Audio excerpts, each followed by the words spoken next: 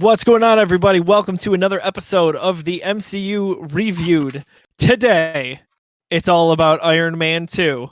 Look at that. Just like last week, we talked about the Incredible Hulk and how they had kind of the green color palette theme throughout. We've got our red theme here today.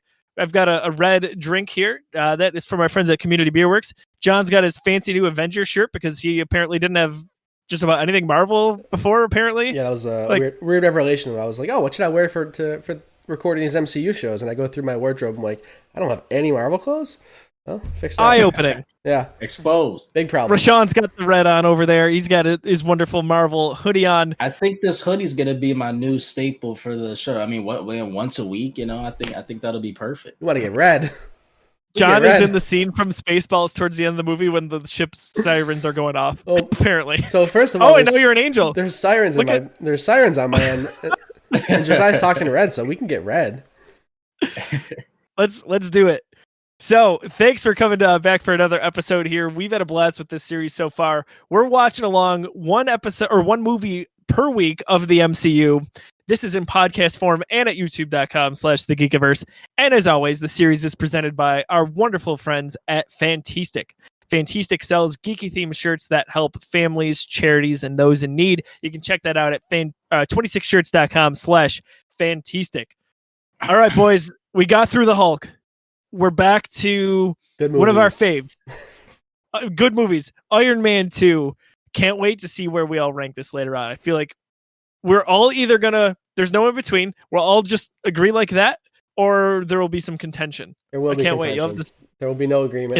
Yep. I'm just going to predict it right now. Me and Rashawn are going to put it number 2, and you're going to put it number 1. And that's just a prediction. That's just basing my opinion off what I know, how I know these people in the room right now. Just throwing it out there. We'll see how it comes out at the end.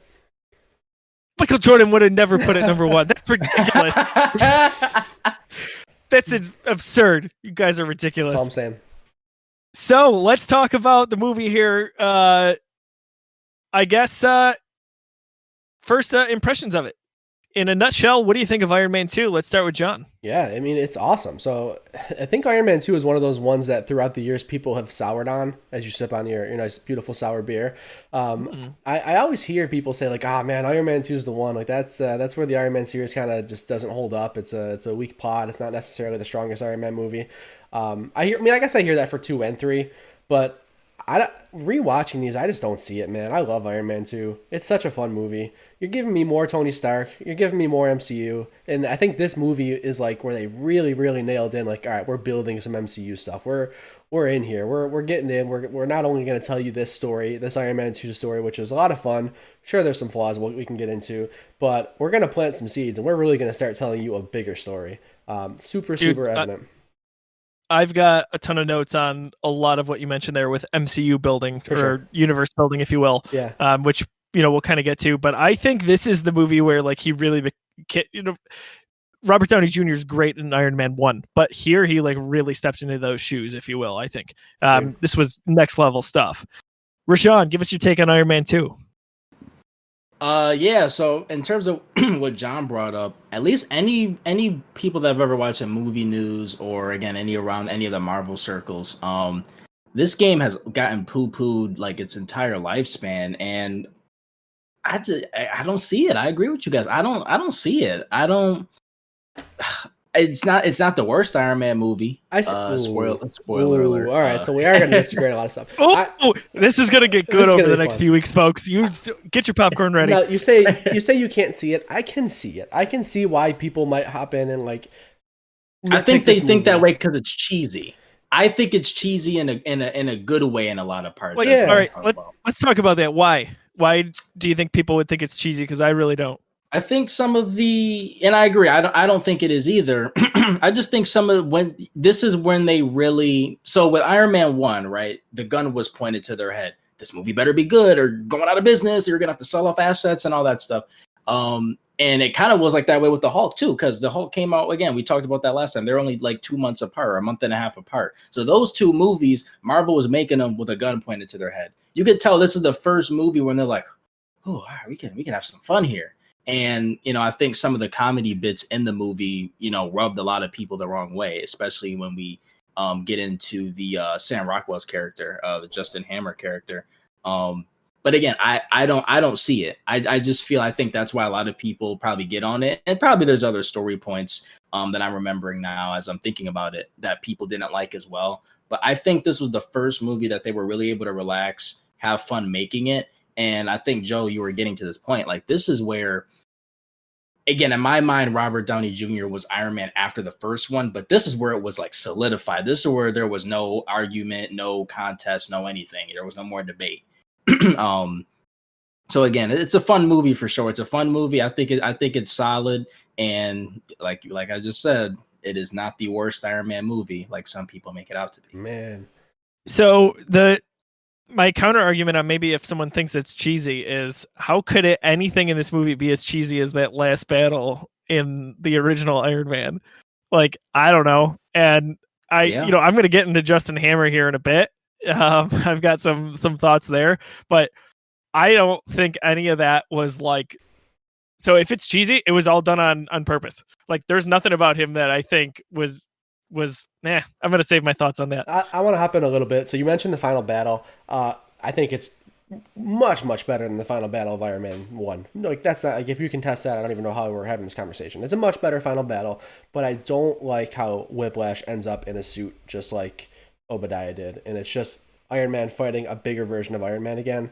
I don't know the source material. I don't know if Whiplash actually ends up in a mech suit in the comics, but like, I really wish they would have just kept him at his core. I'm cool with using to my knowledge, I don't believe he does. Yeah, so the stuff that I remember. That's a big nitpick for me when it comes to superhero villains. The trend of just fighting a different version of yourself. We're 3 for 3 so far. Iron Man fought Obadiah, bigger Iron Man suit. Hulk fought Abomination, bigger Hulk.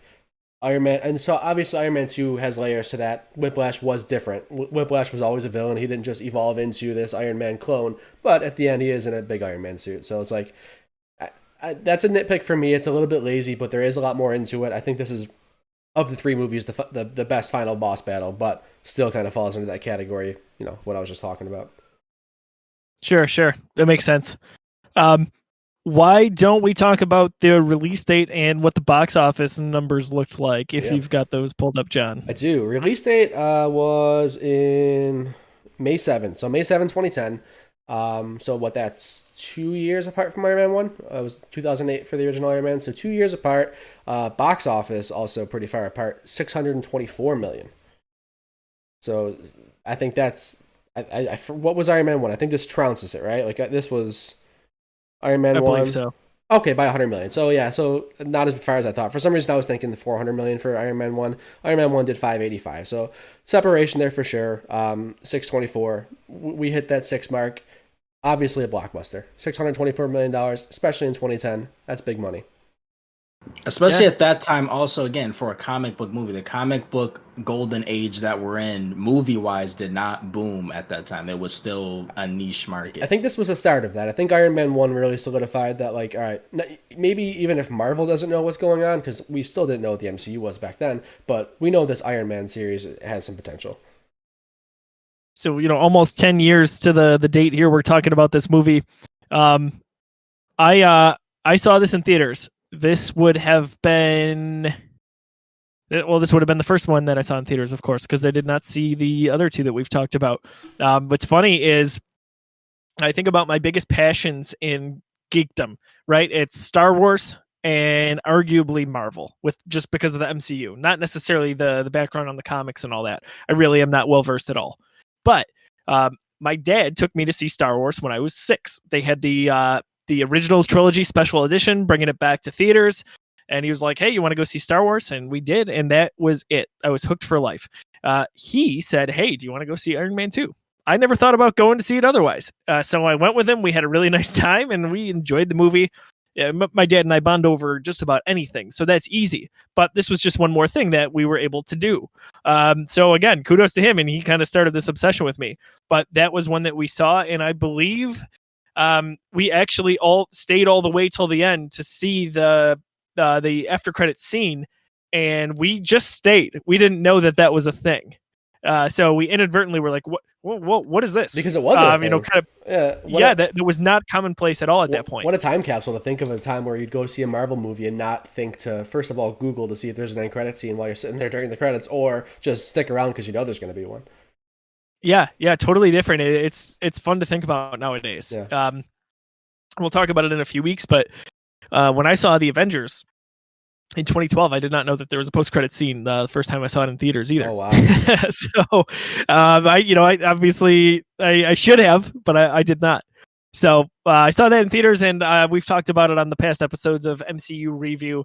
That in most cases, unless the movies are too close together, I've been rewatching them leading up to the new one that would be in theaters. So this I've seen quite a few times. I would imagine you guys are in the same boat. I actually misspoke last week. This is the last Marvel movie I didn't see in theaters. Okay. Every single one after this is when my dad and I started going consistently. It was right after we started with Thor, and the rest is history. Cool. Yeah, so for me, theater-wise, definitely saw this in theaters. Went to see this with the same group of friends I saw Iron Man 1 with. Again, it was that thing where it's like, we're all kind of into superheroes, coming off the Raimi trilogy for Spider-Man. We all had fun with that. We're getting this new, seemingly, kingpin in the superhero industry, this Iron Man. So we're like, all right, 2's coming out. We love the first one. We went and saw it. Loved it. In terms of how many times I've seen it, honestly, probably not that many times, like, completely. Iron Man is one of those movies, one of those trilogies, especially now with Disney Plus, that I'll just toss on. I'm like, all right, I'm working from home. I need something on in the background. Throw Iron Man on. Time for bed, a little tired, gonna be up for a little while, just want something to listen to. All right, throw some Iron Man on. 2 gets thrown in there all the time. I've probably only seen this movie completely like 4-ish times, like 3-4 times probably. I saw it yesterday when I rewatched it, and then I saw it last year when I did my rewatch before Endgame, or whenever Endgame was. It was 2019, right? Where time doesn't matter anymore in the quarantine. No, it doesn't even. It's a flat circle. And then I saw it in theaters, and maybe I sat down one other time and watched it completely. But yeah, that's probably about it. I also talked about how when I saw Avengers, that was enough for me to go to Best Buy and just buy all the Blu-rays without having seen them. I actually owned this prior to that. So I had already become an Iron Man fan just as a result of these standalone movies. And Avengers only took it to a new level, of course. But this was one that I had. I think my dad and I went out and got it pretty much right away when it came out. I remember watching it in the living room, on our home TV and all that, and just fond memories of it together. But all these years later, he's still my favorite MCU character, or arguably so. John and Rashawn, do we want to cue up the trailer for this? Let's do it. Let's get that trailer all right. going. Let me get it up on my end. Cool. Iron Man 2 trailer 1. You guys have it in front of you? Yep.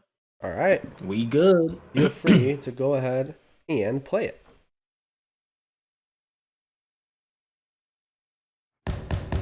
Could we pick up now where we left off? Mr. Stark, please. Yes, dear. Could I have your attention? Absolutely.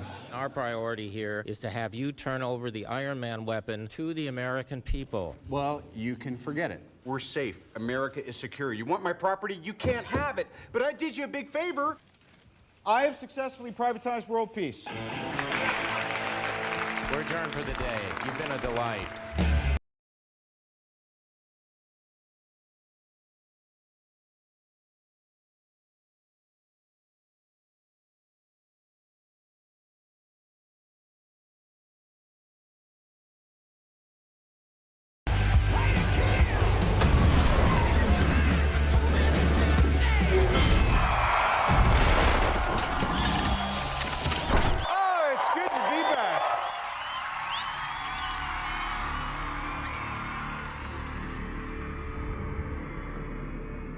You come from a family of thieves and butchers. And now, like all guilty men, you try to rewrite your own history. And you forget all the lives the Stark family has destroyed. There will be blood in the water, and the sharks will come.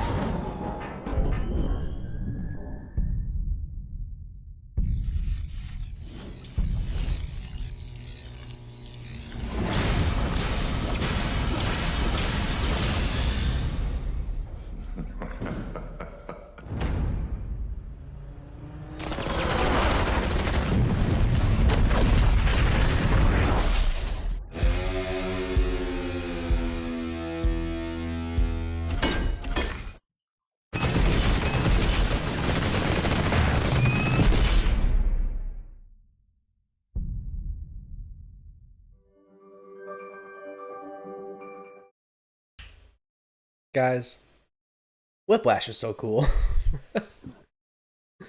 What a cool villain before he puts on an Iron Man suit. Mickey Rourke killed it. I love that character. I actually think that trailer is the best one yet of the three movies we've watched, where it feels like it really hyped this movie, and like classic things there, like it teases Tony and Pepper's relationship and in a playful way up front, and then it shows how he's really stepped into those Iron Man shoes. And then it takes a little bit of a dark turn and really teases a nice story and some new characters, or at least new actors to the series, if you will. So I think that's a pretty good one overall. Very cool. Beautiful trailer. Yeah. The only thing I'm upset about after watching that, because I've been watching that trailer again over 10 years, or just 10 years exactly, actually. I don't know why they cut that Pepper and Tony scene in the beginning. I love that would have it. been awesome. No, I get that for the start of your movie, they probably just wanted to go straight for the money shot of him flying out of the aircraft and then landing in the expo. I probably get it from that perspective. But man, that was a nice little heartwarming. It was cool. I like that it exists in the trailer, though. I think I'm totally fine with that kind of stuff being complementary to the movie. That kind of footage being out there, it exists. Like that's headcanon to me. That happened, and we just didn't see it in the film. I like that kind of stuff. I don't know if it would have worked perfectly in the film. I love that moment from the trailer. I don't need it in the film, but I imagine they took it out because if we see what the progression looks like between Tony and Pepper, there still is a little bit of a dance, right? Like we don't know that they're truly an item or a couple till pretty much the end of the movie. And there's that rooftop scene, and that's kind of cements it. I think if you have this early on, maybe that ruins the integrity of that. So from a narrative standpoint, I see what they did, but I love that one. Like it just kind of shows her sass there, and it's like, okay, like she can go blow for blow with him in terms of his sarcasm. But I think that's awesome. I love that line too. Go get him, boss. That's good stuff. Good stuff. Yeah, yeah, I agree. Rashawn, it really is. You mentioned starting off with the expo. Just in terms of a couple of nitpicks, I really wish they would have started off with the expo instead of starting off with the Whiplash scene. I wish they would have built into that Whiplash stuff just naturally. Again, that was fine to start off with it, but with how cool that Stark Expo intro was, and just to like be back in that Iron Man world, and we are like full blown ego Tony Stark Expos here, fireworks, everything like that. That I think that would have been a perfect opener. Just a little small nitpick. It's fine that it came. Yeah, after, they wanted you tell they wanted to go for the classic opening of showing the villain first, showing the villain coming up to, and that's a classic like movie. It's a trope, like comic book movie trope, for sure. Yeah. I love everything surrounding the Stark Expo, and that like it's a year-long thing, because think about that, like expos that are huge. We think of like maybe E3 or different events throughout the world. They go on for maybe a week, and his is all here because he's Tony Stark and he can, right? Like that is ego at its finest, and I love it. I love that he says it's good to be back. Perfect line for the trailer, right? Like, good to be back. We're getting a sequel to this movie because the first one did well enough so that we could do a sequel. Yep. I don't remember seeing that trailer, probably like Rashawn said, since before seeing Iron Man 2. So that's got me just genuinely smiling right now. Yeah. I wrote a series before Avengers Infinity War called Some Assembly Required, wrote on each of the movies leading up to that point. So this kind of is actually working as a nice little anchor for us here. We list notable appearances. Obviously, the third one here for Tony Stark with the cameo in Incredible Hulk. Second one for Pepper Potts. The first one for Don Cheadle is Rhodey. Yeah. So we talked a little bit about what we saw in Iron Man 1, and I know, John, you said you wanted to maybe see where that would have gone. Oh yeah, but, sure. Would have been fun. Don Cheadle here. What do we think of his introduction into the MCU? I mean, his first lines, "I'm here, it's me, deal with it." Those were his first lines in the film. That's so good. That's just that kind of sums up Rhodey and Don Cheadle's take. Yeah, I mean that's that was put there on purpose. Like they make it very clear. Tony Stark whips around Rhodey. Like we're setting this up so nobody can miss the fact that we replaced the character. We replaced the actor for Rhodey. It was well done, super funny. I liked it a lot. I even like that hit me even the first time watching it. I'm like, oh, that's someone new. Oh, okay, they made a joke about it. Very cool. That's again, self-aware, right? Yeah. The MCU is very self-aware for the most part, and that's important to me. It's you know, and again, I do like Don Cheadle's take, and I like Terrence Howard too. You know, he's doing his thing now, but you know, at the time, again, he wanted more money. They weren't gonna give it to him, and that it split. You know, that was one of the key things about that drama back then. Don Cheadle just came right in, and like the character Rhodey Wood came in, did his job. You know, he had some War Machine action in there, but I love what we got with Don Cheadle. That's another recast that we got early that you almost forget that Terrence Howard was even Rhodey until you actually go back and watch first. You're like, oh yeah, Terrence Howard. Yeah, no doubt. You think of War Machine, you're thinking Don Cheadle all day. That's it. And they work. He works very well together in terms of an on-screen chemistry with Robert Downey Jr. I think those. Not that Terrence didn't, but in seeing where we went with movie after movie after movie with those two, they had this kind of brotherly relationship, and I think that was, they could have missed with that recast, but they did a good job. And same thing with Bruce Banner as the Hulk.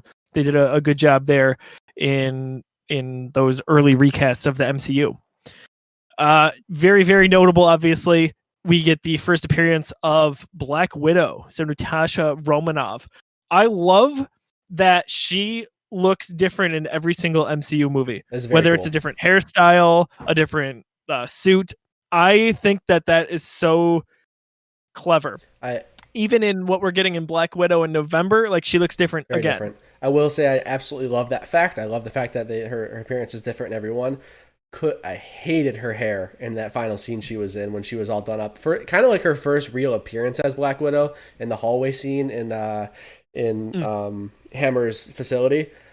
Her hair really bothered me. It just looked like some like weird fake dreadlocks. I'm like, I remember even like watching it back when I first came out. I'm like, what hairstyle? Why? Weird. I didn't have a problem with it. I liked it. Bothered me. They each their own. It's all good. Mm-hmm. Michael Jordan wouldn't have had hair like that though. I'm sorry. We gotta stop bringing up off-screen and inside jokes. No, they become on-screen permanently. That's how there's a transition there. I will say if we're talking about Black Widow, one of the things I will agree with the Iron Man 2 detractors about is her presence in this movie. You could have the character that she played, that could have been anybody. You could have casted some girl off the street and just tell, hey, act like a secret agent. I don't think, and I love Scarlett Johansson. I love her to death. But I don't believe her presence as Black Widow was fully established or felt until Avengers, when she had those scenes with Hawkeye, and just that her own little chunks of screen time to shine alongside the other heroes. I just feel like in this she was kind of there. Again, she had a cool scene. That hallway scene is dope, and that's one of her. I guess if you had her Black Widow MCU highlight reel, that's on there. But I would say to me that point brings home more to the fact that Black Widow's character wasn't there yet. I don't think ScarJo was part of that. I thought she absolutely stole the show from me. No. ScarJo did what she had to do as an actress. I'm just talking about the way the character was written into the story. Okay. I don't think got it. Yeah, I think it worked because, again, go back 10 years. Even though this was a sequel, the MCU was still not necessarily anywhere. Obviously the plan was for it to be successful, but that was still an unknown. So if you wanted to world build and introduce characters, in a character like Black Widow, I think it made sense to do it in the way that they did.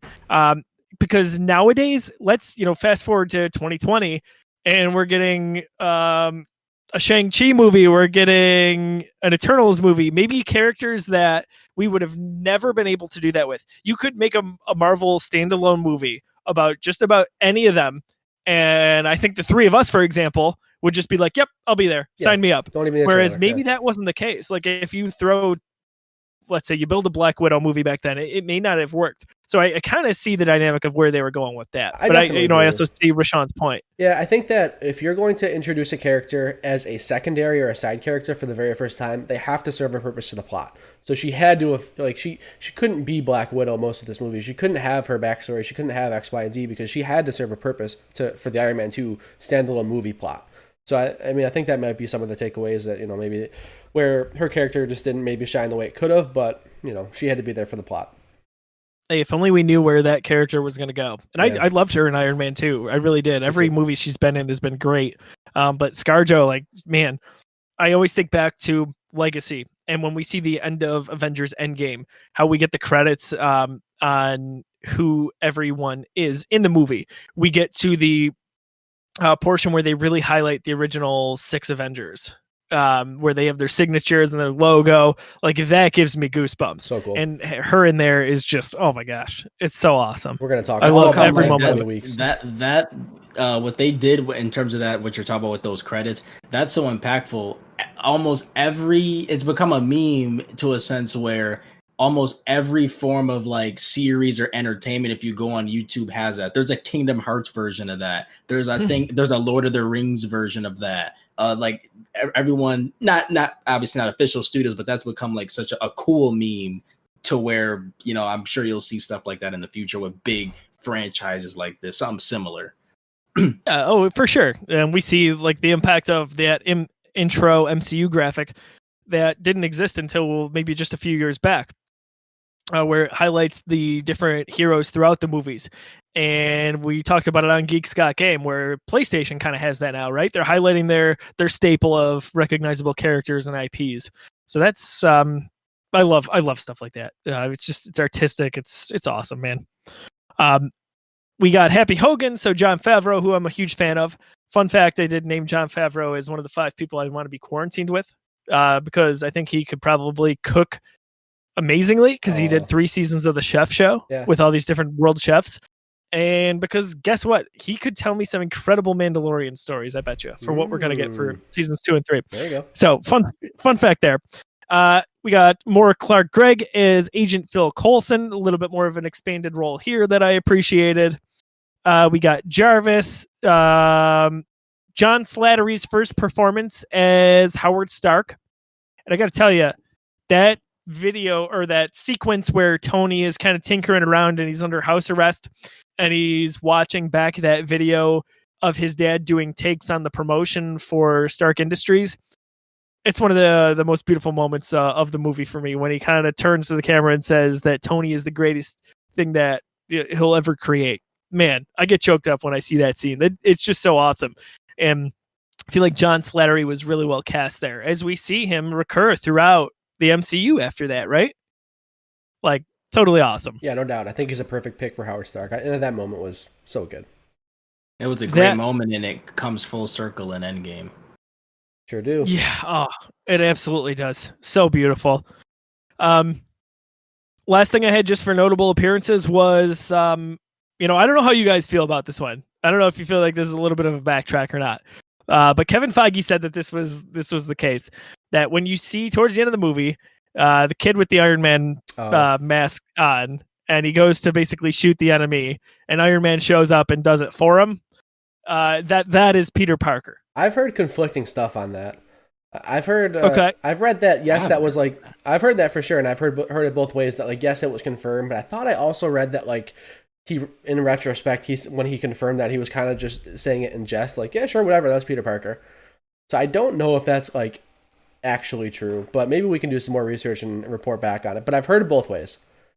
It works from a timeline standpoint for what it's worth, which is great. And honestly, even if they didn't plan on that happening, or if he was sarcastic about it, I'm gonna believe that was Peter Parker. Yeah, timeline and place. That's like what? Oh, sorry, John. Go ahead. No. Like just timeline and place too, because I mean, Peter Parker's, first of all, would be interested in that kind of stuff. He likes tinkering. It's in a New York borough. It's where Peter Parker would be. Like it makes sense, but like I don't know. Iron Man's his hero. Yeah. I guess so, but it was a small unrelated thing. That's like when Kathleen Kennedy and company of Lucasfilm pointed at a old photo of the cast posing at the end of Return of the Jedi, and they pointed to one random guy's like, you know what? That's gonna be Commander Rex, an old version of him. That's like that. Like, really? Like, yeah. I don't know like that.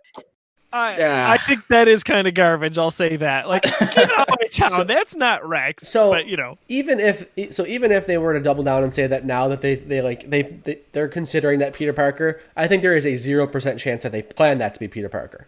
I think when this movie was made, they were not thinking that. 100%. Yeah, because that deal would have never. And even if it was on the table, it would have been like in an email. It wouldn't have been fleshed out contract negotiation. How far ahead would they have had to have thought? You know, I mean, like they thought ahead, but even Feige admits that was never a part of the. It was just with Spider-Man's arrival in Civil War, that was strictly just going to be Black Panther's intro, and Spider-Man and Sony that fell into their lap. There's no anyone that argues that you're wrong. Yeah, no, I totally agree with that point. I know that it felt like that was so last second, even in the scheme of things. It was. It definitely was when he came around, and oh man, that day on Twitter was just awesome. I can't wait with everybody being so happy. We'll talk about that when we get to Civil War. We will. That was good stuff. Stan Lee's appearance. Larry King? Was that the one? Yep. Okay. Gotcha. So a small little one. Another funny thing because in the Tony Stark is calling him someone that he's not. But is it that, or is he actually playing that character? I'm still on the fence about that. Like, is the cameo that Tony Stark thinks he's somebody else, or is the cameo that he is playing this other person? At first, I always thought what you think with that, and your opinion, John. But the more I've gone on over the years, I think it's Tony Stark being a sarcastic idiot. Interesting. Yeah, I don't know. I think now that we know how all of the other Stan Lee appearances go, that makes more sense in perspective, but I just wonder if they weren't sure how they wanted to do it, and they were just like, you'll play Hugh Hefner, now you'll play Larry King. I don't know. I think it's funny because, throughout the years, like he calls different characters different things, and I think of like Infinity War during that intense early moment, and he says, what's his name? He calls him Squidward. Oh. Ebony Maw, right? Yeah. I love that. Like that's the Tony Stark to me. He's always calling people who he thinks they look like. I don't know. Sure. There's something else I wanted to really mention here. Bear with me here. I had some notes on this. Oh, so the quote about making God bleed. So from Whiplash. Yeah. I think that is super wonderful because it foreshadows that Tony Stark is the first one to make Thanos bleed in Infinity War. All those years later, he's in that battle with Thanos, and Thanos goes, all that just for a drop of blood. But you look back to this quote, and I get goosebumps on it, and it's like God, or people will cease to believe in God if they see God bleed. And that is so telling to me, and I love how that kind of loops back. Obviously, that one wasn't planned. That's so far in advance. Sure. But man, that's a nice little foreshadowing. I think that's there. one of those coincidences that makes so much sense. Yeah, though. I don't know if it's necessarily a coincidence, but they surely weren't planning for it when they wrote the first line. But they definitely could have been making a callback when they had Thanos, say that. I never thought of that. That's really cool, though. Yeah, that's a new one. Could have been a great callback. Absolutely. That hit me last night when I was watching it, and I had probably seen it as a meme in the past. But just thinking about that, I'm like, oh my gosh, that's cool. That's crazy. Rhodey says to Tony, this whole lone gunslinger act, you don't have to do it alone. Another kind of, hey man, quit the Playboy act. We're going to team up, and obviously they'd become the Avengers shortly thereafter. So that's another nice little foreshadowing there. I think it's time to dive into some Rockwell, dude. So yes, let's talk. Oh my god, I've got my opinions. I'm not gonna sour this yet. You start. I love Justin Hammer and I love Sam Rockwell. I'm such a Sam Rockwell. All right, good. Dude, I think we might be all on the same page here. He's just such a good comic book villain, and of course, and like if that's the cheese you're mad about when you see this movie, I don't know what you want. I don't know what you like then, because that's just so much fun. He kills it. He's super, super funny. Super, super just... To the MCU that we ended up getting. With jokes that are all Sam Rockwell, Justin Hammer type of jokes that he was telling. Yeah. So you love it, and you love it now. Yeah, dude. I'm just such a big Sam Rockwell fan. He might be my favorite actor, pound for pound. I love Sam Rockwell. I love his role in this movie so much on so many levels. I love how he talks to Whiplash in their first meeting. I love him dancing out on stage. I think it's hysterical. So I good. love when I love how he talks to Whiplash right before that sequence, how he really gets mad and he's like, all right, take his shoes and do this and do that. And then I really, really love when he is selling the weapons Oh yeah, that's good. to the That's US. so used car salesman just Yeah. Hammer. Oh, it's I love he but said, a- no, but a not good your used car style. And he salesman. goes to the and he gets to the last one, he calls it the ex-wife, which is great. But then I love that he's so confident in his product, and he's like, I can't read you. You're like a sphinx. Like, Yeah. I think that's hysterical. So good. And then he ends up with a huge sale on his hands, And and he's just, like, his dumbfounded. reaction is priceless. Yeah. He's like, the whole thing. Like, that is all of it. awesome. I think the my type of character. Oh, go ahead, John. my I'll let you favorite go. my favorite Sam Rockwell moment in this movie is towards the beginning at the press hearing at the Senate where he's like just completely crapping on Iron Man, but then he wraps up with "God bless America, God bless Iron Man." It's just like the sleazy car salesman, like he's just trying to win everybody over, and it's just I love it. Oh, he's a snake, dude. You can't trust that guy as far as you can throw him. Let's talk about that sequence, by the way. That is Tony Stark at his finest. So good. He's a smartass in the room, and everyone's kind of laughing. And I love how he kind of hacks into the screen there yeah. and shows some of the footage. Oh my gosh, I love all of that and how sarcastic he is. I could talk about it forever. So good. I love it. Yeah, that's classic Iron Man right there. That's his wit. That's his technology. He just controls the room. Everybody is just on his side, unless you got a reason not to be. Yeah, and that leads to that line at the end. It's funny how annoying a little prick can be. That was hilarious. Again, there's so many good like little jokes and stuff like that. I don't know how or why people poo-poo on this movie. Again, it's not the best thing ever, but it's not trash like It's people great, make it out. man. It's more Iron Man. Like, what do you? I think, and we'll talk about it when we get to 3 too. Obviously, you've spoiled where you think about Iron Man 3 or Sean, but like more Iron Man is more Iron Man. Just give me more. You don't RDJ. know the extent of it. I'm saving it. We'll get there. But Sam Rockwell was great, man. I mean, Same. just to sum it all up, just the ex-wife, and then that moment comes at the end when Rhodey actually tries to use it, Hammer tech, and then and Tony's just like hammer tech, and he's just like, yeah. It just isn't done. It falls in the water. So oh my gosh! Dude, and this then movie... one more thing, Joe. I'm sorry. No, you're good. You're good. With the when he's having Ivan test out the suit, and then he has his boy with him. The helmet. And he's like, "That's not a helmet." He's like, "Put that on. Can you put your head in this, guys?" He's like, "I can't." He's like, "I can't do it." You see this? You see this? I love that so much, and the noise it makes when it hits his head is like, it's yeah. Dun, dun. It's so funny because like everyone in that position would do the same thing. Like that's his boss. He's this. You're gonna be. I'm gonna do it. Sure, you asked me to. Yeah. Okay. And the type of character they made him, I can't stop thinking about it. A new thought I had as I'm watching it for the MCU Reviewed here. I feel like Justin Hammer's character was one of those kids that got bullied, didn't like the cool kid, as you can see in that first scene in the movie. He doesn't like the whole cool kid. He's not a fan of that. But as he got older in life and got successful and his book smarts paid off, he tries to throw his version of jokes out there that just aren't funny. Like, dudes are trying to be funny, you're not funny. But the magic that they did with this movie, I'm losing the director. I'm not sure who did it, but whoever wrote it, I should maybe give more credit to. Justin Hammer's character is corny. Don't get it twisted. The stuff that he does, like that stuff in real life, if someone did this, like, dude, you're corny, like, just stop. But it works so well still in that character, because you understand that's his character, but they still make it funny. Movies try to do that all the time, and the character you still look at as corny, where we more so we laugh at him versus we laugh with Tony. Yeah, we don't. Hammer doesn't work without Tony Stark because it's the dichotomy of the playboy millionaire versus the dud billionaire. You know, the guy who's just not quite up to par and just. The jokes don't land. He gets the recycled girlfriends. Like, Tony Stark did a spread with her last year. Like, that kind of stuff is just like, it's good. One last thing. This is it for No, we can do a hammer. thing. We can just clip this out and do a Justin Hammer podcast. I'm fine with that. Hammercast done. At the end, at the end when Pepper and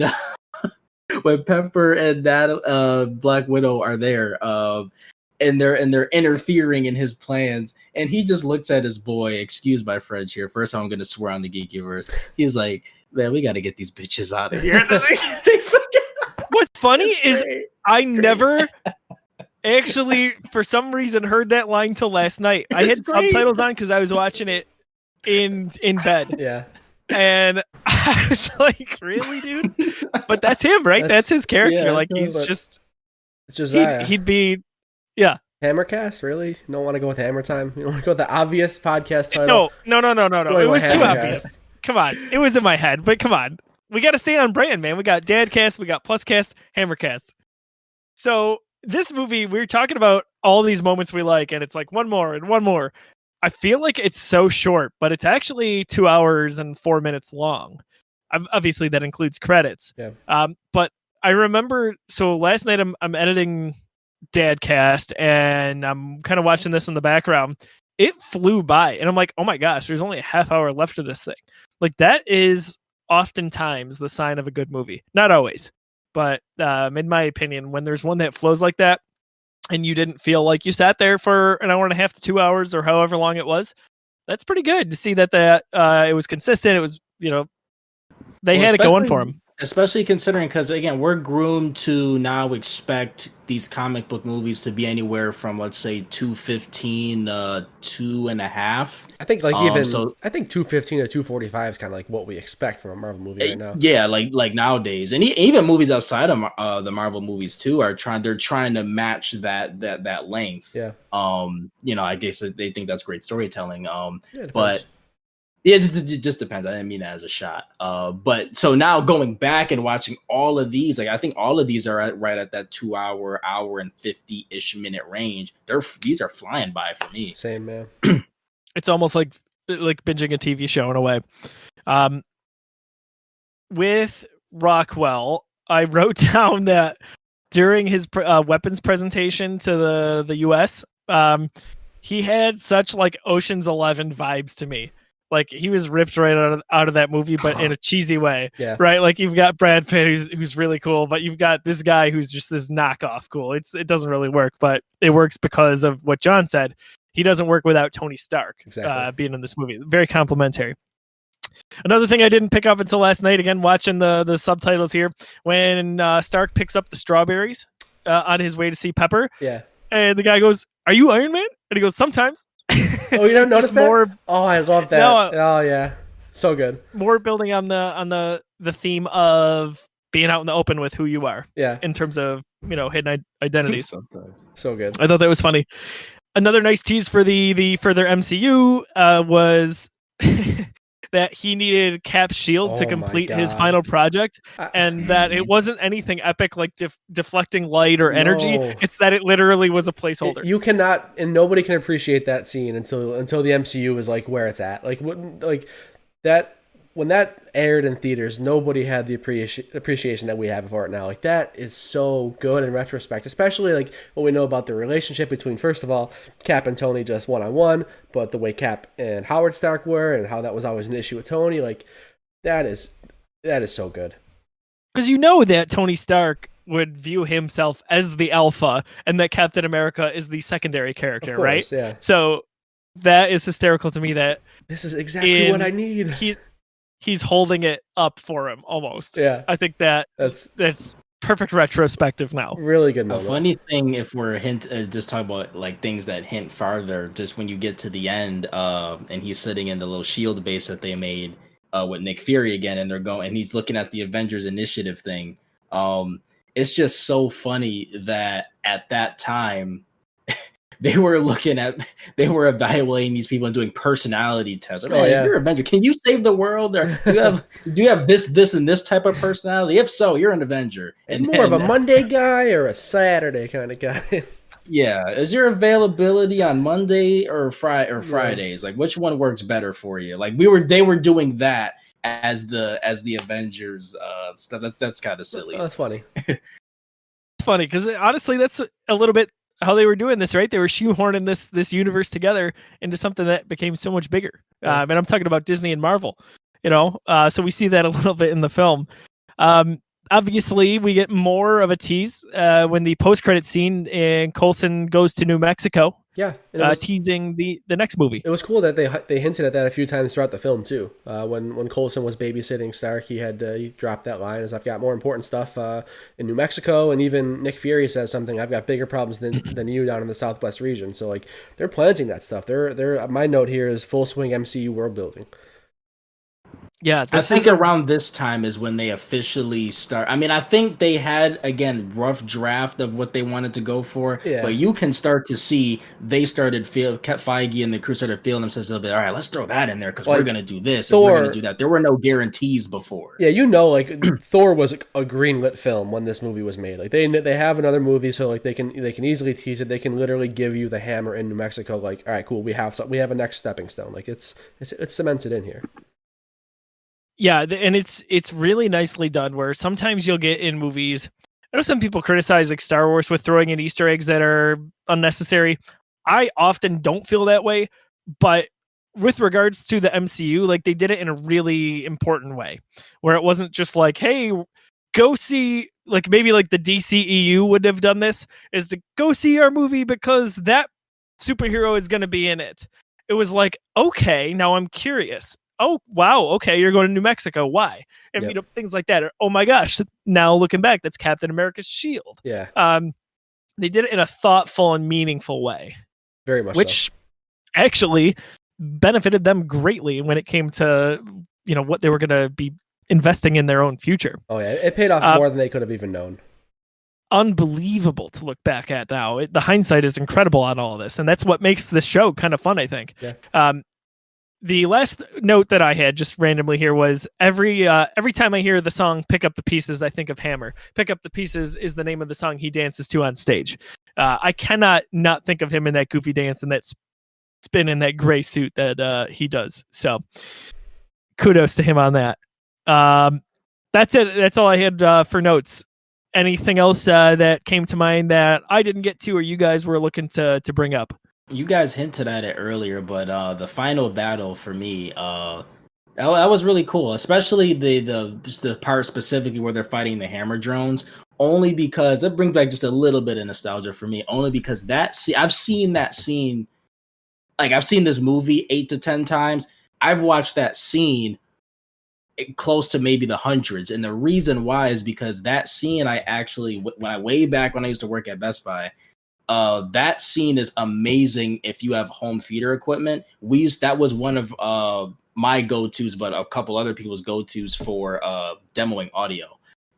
So that scene is really great if you have a sound system to crank that up and because you're getting bullets flying everywhere. You're getting the repulsors that Tony uses. You're getting all this motion, jets and all explosions. You're getting a lot of that. So that scene from an audio standpoint is amazing, but obviously visually as well. It makes sense audio-wise because like they even allude to it in the film. It's like they're in the death pit or whatever he says. Like you're in the death zone or whatever. Mm-hmm. They are centered. I mean that would be great for directional audio. So that makes a lot of sense.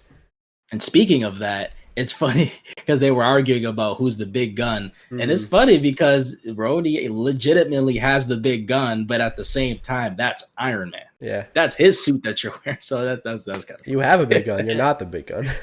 Right. Just more awesome banter between those guys. Speaking of those two. Oh, and by the way, we never see that whatever that move is, we never see that again. The with his lasers I can only use the words. We never see that again. Yeah, that's cool. I mean, he gets other technology that's 10 times better, but yeah, he works on a lot of suits over the years, right? All the different mocks. Yeah. So. If we're talking about those two together, one scene I want to bring up before we wrap up, like plot and stuff like that, is the birthday party scene where Tony gets drunk and he's absolutely just wasted in his suit and he's throwing a party. Like that's one of those things that's crazy to think about. Like if some billionaire playboy really did privatize this kind of technology and like really was kind of unhinged the way Tony Stark was, like, man, what happens when he has a few too many and just loses it? Like, cool scene. It was a lot of fun, obviously, but like it got me thinking, like, oh crap, this is nuts. Brought an element of realism to it. Yeah, which I don't even know you if can see something like that happening. Yeah, exactly. Yeah, An element with that. Maybe this is potentially me reading a little bit too much into the connective threads, but I like very early because again, the MCU is very self-aware and it's also more realistic than people give it credit for in terms of how they tackle social issues. The little bit that they do. If there was a billionaire playboy that had a suit like this, the government would try to seize that immediately. So I like that we get a little sprinkle of what we kind of get in Civil War down the road of government control, regulation on a superhero type of person. Again, I think that's me reading into it a little bit too much there. I mean, but I like that that's an issue that got addressed instead of on a comic book page. Oh, the government doesn't care, it's just whatever. But that would actually be an issue that would be tackled in real for sure. I think as outlandish the MCU obviously can get with like magic and crazy stuff like that, it will always be a grounded series. Like it always assumes that it's living in our real world. All this stuff is happening, but everything else is the same. Like there's the U.S. government is a thing, and World War II happened, and Soviet Russia, like all that stuff happened. Like it's still, for as crazy as it is still grounded in a lot of ways.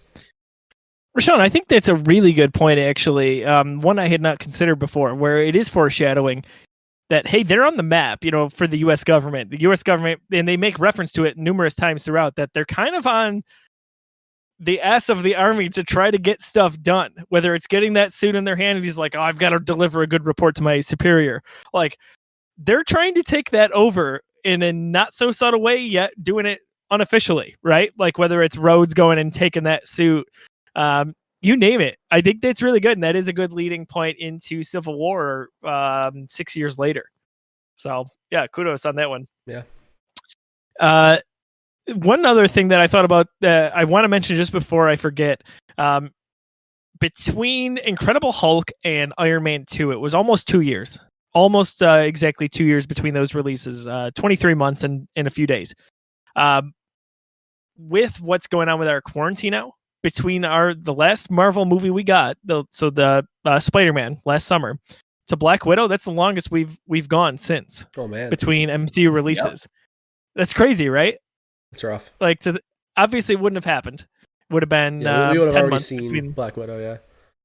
But kind of interesting to think about. Like this is the longest we've gone between MCU movies because of COVID-19. A client of mine brought it up actually today and was like, dude, I'm dying without Marvel movies. Like I should have seen Black Widow by now. And I'm like, yeah. You got to wait, unfortunately. Mark my words. Here's a prediction that I'm going to stick to. Uh-oh. Because again, that my MCU is very self-aware, tackles political stuff. There will be a COVID reference in a future MCU film. Interesting. There will be one. It'll be something silly. Again, like remember that thing that kept us grounded? And it'll be something so silly. What movie or, who knows? But there'll be some silly reference. Because they like these movies, and you'll notice it as you get farther. They technically they kind of take place in the real time of the year. There was a point where we were matched up, right? Like they were year for year for a while, and so there was some time stuff involved. But yeah, yep. They're for the most part, pretty chronological, which I've always really appreciated. Obviously, Captain America jumps back, and Captain Marvel now goes back. But for almost 20 movies, they were pretty much in a row. I really like that, and that they take place kind of in our real world is always nice. It's that element of realism that we mentioned. Any other points that we wanted to bring up before we kind of get towards wrapping this up here? No, I think we can start ranking them. Oh, hang on. Favorite? I don't know if we want to do this or not. Favorite non-primary character? Yeah, I think we kind of all agreed. Yeah, we're all on the Hammer train. We talked about enough of them with Black Widow and Hammer. What about what we did on the first two episodes was quote unquote that moment, the moment in the movie that is your favorite. Yeah, take a second, guys. For me, it's the death pit scene. Just because, again, I've went through that so many times, seeing it. John, you look confused. The ending with John, not with John and Rhodey, with Tony and Rhodey. With the hammer drones. Gotcha. Yes, with the one we were just talking about with him in the home theater. So. Yeah, I thought you meant a literal deathbed. I'm thinking about the opening scene with Whiplash and his father. And I'm like, when he's on his deathbed, like I don't know what that's my favorite scene. No, advance my birth. Yeah. How are we an hour and so in this, and we've just now said I want my bird for the first time? What is going on? I was just gonna say We the same have thing. failed you Yeah. all. What a good character. I like that character. I know people get on him, but Yeah, man. it's funny. I remember going into the movie and I read like a short review of it in the Buffalo News. Like, think how crazy that is. And it said it made reference to him having the toothpick in his mouth the entire film. I was like, all right, that's a nice little thing to look out for. You know, stuff like that. It's cool. Yep. I think that moment for me in the movie, by the way, that we're talking about is something I already talked about. And it was when Howard Stark is turned into Tony essentially from that video and saying he's the best thing he'll ever create. That one always hits home with me. I think it's just beautiful. That one sticks out the most to me. Cool. All right. We want to do this? Let's do it. Let's get into the rankings, baby. I'm so ready. All right. All right. So you two can't John, see you it. made your prediction. The people at home can see it. So right now, the current rankings, we have Iron Man ranked 1. We have the Incredible Hulk ranked 2. Let's get the Iron Man 2 text visual here. All right. Who here thinks that this movie is better than the Incredible Hulk and should rank higher? Josiah raised his hand. Rashawn raised his hand. I raised my virtual hand. I agree. So there was a time frame where I actually wouldn't have agreed with that, but in insane. recent years, I've come around. Wow. All right. So Iron Man is now sitting at number 2. Who here thinks that Iron Man should hop Iron Man 1 to become the number 1 on the list? No. I knew it. I'm right. I knew it. You know. So, sorry. John Root, he spoiled the episode right at the beginning. We've got 1 vote for yes. We've got 2 votes for no. Iron Man 2 stays at the number 2 spot. The current ranking is Iron Man 2, The Incredible Hulk. You can make an argument for it. That argument is wrong, but it's okay. I mean, we can't make an argument. It's a fact. It's on the screen. It's literally the ranking. There's no argument. It's literally right there. Yeah, no, Iron Man 2 is better than These Iron Man 1. They're going to be solidified when it's all said and done, this is a cumulative ranking. You're going to get some later. I'm sure you'll hop over something Rashawn didn't want. Oh, you guys wait. All right. So I'm going to have my revenge. But let me tell you, I don't think, you know what, maybe I'll think about it for a little bit. I don't think I'm going to use a snap on this. No. Because here's why. All right. And this is maybe a bad reason. To get rid of your snap here. No. Not yet. I don't want to do that because I don't think, based on past research, I'll get the public to side with me. So I don't want to waste one. Yeah, that was my point. Yeah, you're not going to. So again, for people at home, if you're not familiar, you can see on the screen here, we all have 3 Thanos gauntlets, snapping motions by our little pictures there. The idea is that we're going to run into situations like this where someone is going to get snubbed. Rashawn and I think that Iron Man 2 is below Iron Man 1. Josiah's upset. He disagrees. Sorry, it's a voting system. That's how it goes. If he wanted to, he could use one of his snaps. His snap would say, okay, I want to flip Iron Man 2 and Iron Man 1. The 2 movies have to be touching on the list. We can't jump around. They have to be touching. But you use your snap, and what we do is we put a poll out there on twitter.com. We're _Geekiverse on Twitter. So we put a poll out there. It's a 7-day long poll, and it's going to simply read Iron Man versus Iron Man 2. If he can get the people to agree that Iron Man 2 should be better, then he would win. His snap would be successful, and they would hop. But I think he's smart enough to realize that the people would not be with him on this one. I'm smart enough to realize that most people would not be smart enough to be with me on it. Oh, yeah. Now, let me say this. So, did we mention that you only get 3 snaps throughout this entire series? Correct. Yeah, there's 3 on the. Yeah, they can see them on the screen. We get 3 snaps. That's the other thing. Like, I want to save it for later on when there's movies I really want to pull for. Because honestly, at the end of the day, I don't really care so much that Iron Man 2 is not ranked above Iron Man 1. I love both movies. I got to tell you that. So here sitting, with my friends John and Rashawn who are saying that it's better, of course I'm mad at them. That's not the point.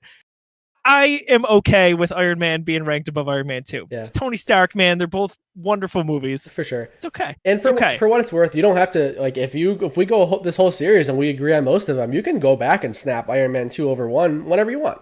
That's the other thing. We're too early in the series. We're week 3 of 23. I've got to save my pennies here. I'm not going to use them all at once. Yeah. So now the only problem is I think Rashawn and I are going to put some other movies in between Iron Man and Iron Man 2. So you're going to might have to. That's part of the strategy. Like, I'm going to have to hope that doesn't happen. Oh, it's going to happen. But it's not make or break for me. Like, right. I don't. There's other movies on here So I mentioned like Lou from the Geekiverse would get downright mad if certain movies ranks in certain areas. I can't wait to show him our list. He's gotten so pissed at me over the years. But me, I don't care so much. But there are certain ones that like I in my mind, I've already got like a list where I'm like, those are the ones that I want to sink my investment behind, which is my Snap. I love this. So it will live on. Yeah, this is gonna get great. This is just the start of it. I am very intrigued to see what happens next week because opinions can be a little bit all over the board on that. Let's talk about next week. What is next week? We got Thor next week. We have Thor next week. We do. Spoiler, not to get too far down this rabbit hole, but Thor Ragnarok changed my opinion on a lot of MCU stuff. I'll just leave you with that. That's fair. But hey, we got our current ranking. We have Iron Man, Iron Man 2, and then we have the Incredible Hulk, which I don't think is gonna get bumped up at all. It actually it might. No, John, come on. You're wrong. It's gonna will eventually, but not I don't think next week. Oh, next week. Hey, we're watching these movies. No. We are ranking these as we see them. Who knows? I could watch Thor next week and just be appalled. Who knows? Not that I want to spoil anything, but what week is Thor: The Dark World? I've only seen that movie. Rashawn calls it sick. I've only seen Thor: Dark World one time. We gotta have Del on that one, right? Like he's in the same boat. He's got to talk about that. Del is always welcome. So if he wants to hop in, he's always welcome to discuss. But speaking of Del. Speaking of Del, as we mentioned, the show is sponsored by Fantastic, a wonderful group of people that are not only loving and caring, but they have immense hearts. They give back. They help families in need. They help charities around Western New York. They do good in the world, to put it succinctly. Visit 26shirts.com/Fantastic. Check out the catalog. There's some wonderful merchandise on there. They've just released a Darth Vader themed t-shirt last week. New designs are happening all the time. They're timely, though. You got to get them within a week's time, typically, and then they're gone forever. They do, however, have a small number of backstock designs that you can see. Again, one last time, that's 26shirts.com/Fantastic. Portions of every purchase go to, as I mentioned, a charity or a person or a family in need. Awesome stuff. We are so grateful to Del and Fantastic for being a part of this. Even though Del's not on the show today, we're just honored to even know him, let alone partner up. Yeah, I mean, them being a sponsor, they're a part of every show we do here. And with that Fantastic sponsorship, they are also partnering with us to give away one free shirt from Fantastic every week, every episode of the MCU Reviewed. So week 1 we did Twitter. We selected our giveaway winner. That shirt's in the mail. Week 2 is still live. That one's a Facebook. If you like and share, follow a couple of rules in the Facebook post we have there. You can enter to win a free shirt. This week we're going to go with Instagram. We're just going to run the gamut. We're going to hop onto the next social media. So once this episode will post on Monday the 18th, right? That's math. Today's the 14th. 4 days will be 18. There we go. So yeah, Monday the 18th, this episode is going to post live. Along with that, you will see a post on our Instagram page very specifically saying, hey, red flag, giveaway alert. This is the giveaway post. We'll throw some instructions on there. It's going to be something like following us on Instagram, liking the post, following 26 Shirts, Fantastic, stuff like that. But you will be entered to win a free shirt from Fantastic and the folks over at 26 Shirts. Super exciting. Doesn't take much, folks. Give them a follow, give them a like. Well, as John outlined, it's different every week. It is well worth the cause that they fight for. So, guys, this was a fun discussion. I really, really look forward to the latter portions of the next few episodes here to discuss where we're ranking these different movies. We want to hear from you, the listeners. Visit us on all social media, facebook.com/thegeekiverse, Twitter, we are at @_Geekiverse, and on Instagram, the Geekiverse. Let us know what your rankings look like to this point. We want to know. We'll bring up some of those on air. You know, bring some hot takes. Hey, give us some because heat. We are certainly going to have some. Yeah. Let me tell you, it's going to get good, guys. Spoiler alert, I'm not really mad at John and Rashawn. I'm sorry for my outburst there. We'll guys. hash it out. It's okay. We'll hug it out, bro, when this is all over. For my boys, for John and Rashawn, I'm Josiah. We will catch you next week for the Thor episode of the MCU Reviewed. Have a wonderful night. Stay marvelous.